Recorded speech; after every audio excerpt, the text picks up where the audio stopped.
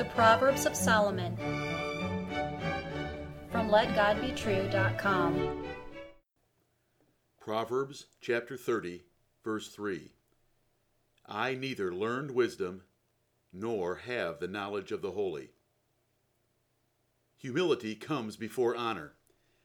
God only lifts up those who are willing to get down. Wisdom and knowledge are only given to those people who will admit that they know nothing without Him. You can make a profound change in your life right now by learning this rule for His blessing. The wise prophet Agur had already written in the previous proverb, "Surely I am more brutish than any man, and have not the understanding of a man."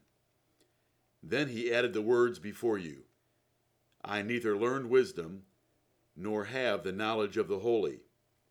These two verses together present the basic requirement of humility in order to obtain wisdom. The inspired seer used these words to humbly state his total dependence on God. Solomon quoted David in another proverb, "Wisdom is the principal thing, therefore get wisdom, and with all thy getting, get understanding." Life's highest goal is wisdom, but only a few will pursue it by God's rules. Only they will obtain it. Wisdom starts by admitting you know nothing. God will then give such a humble man much wisdom. Wisdom is only for a select few, those who admit they know nothing at all. Too hard for you to admit that? Do not worry. You are with the great majority, rushing through the wide gate to travel down the broad way to folly and destruction. Only a few use the grace of God to properly humble themselves, to become truly wise and fulfill the highest calling in life. If a man holds self-confidence or lofty thoughts about himself, the great God will bring him down to a foolish idiot, where he was all along, but did not yet realize it. Humility is the admission of these sober and important truths. You are nothing, and the Most High God is everything. Here is where you must start your pursuit of wisdom and greatness. This proverb has the words of one of the wisest men ever, the prophet Agur. These are inspired words of greatness. Covet these words, love these words, and the heartfelt conviction behind them.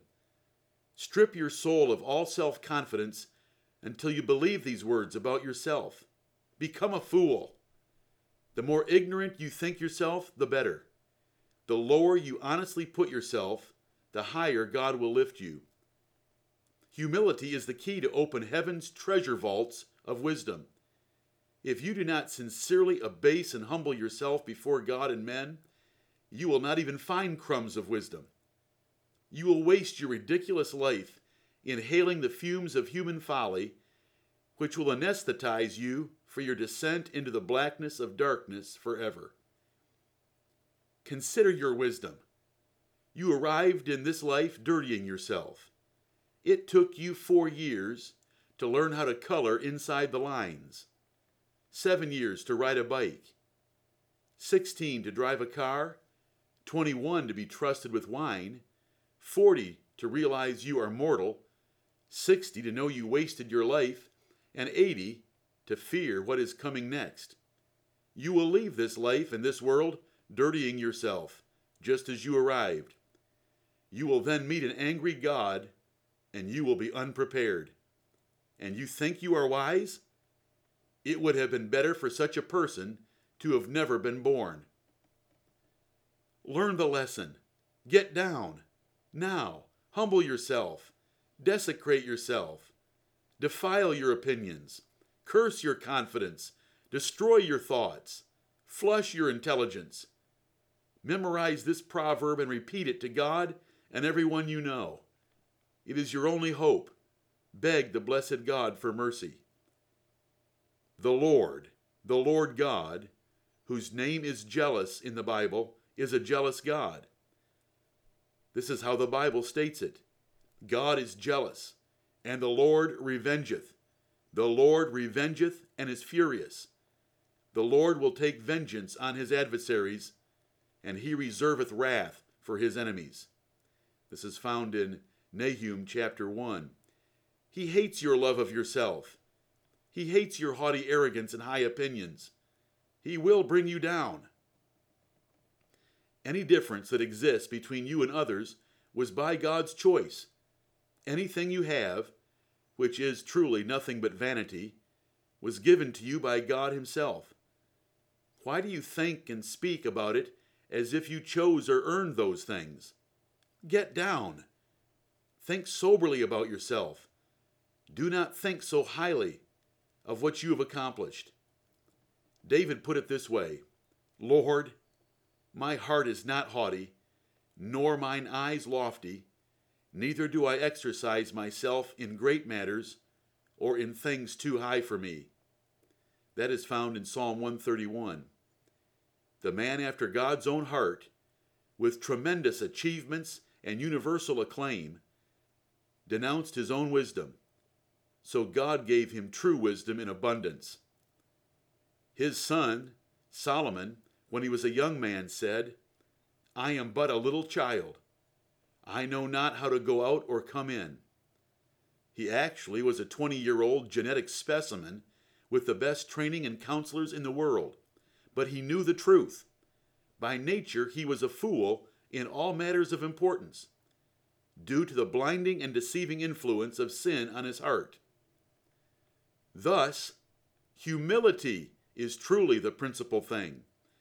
Though earlier we quoted David as saying wisdom was the principal thing, in order to get wisdom you need humility, so it becomes the principal thing. Agur began teaching wisdom in this chapter of Proverbs by admitting total ignorance. The key to wisdom is humility, rejecting your thoughts to totally accept God's instructions. The way in which you receive instruction is one of the best indicators of how successful you will be in life. Examine yourself. How do you measure up to this standard? If you lean to your own understanding at all, you will be cut off from even crumbs of wisdom. If you tear down all high thoughts and prostrate yourself before God, he will pour out a liberal blessing of wisdom to you. True wisdom is simply rejecting all opinions, including your own, to dedicate yourself to his inspired word. Jesus taught that the greatest men are those who humble themselves as little children. God will oppose any man who does not do this. Before Jesus Christ, this humbling of yourself should be easy. Say sincerely with John the Baptist, the greatest man born of women, he must increase, but I must decrease.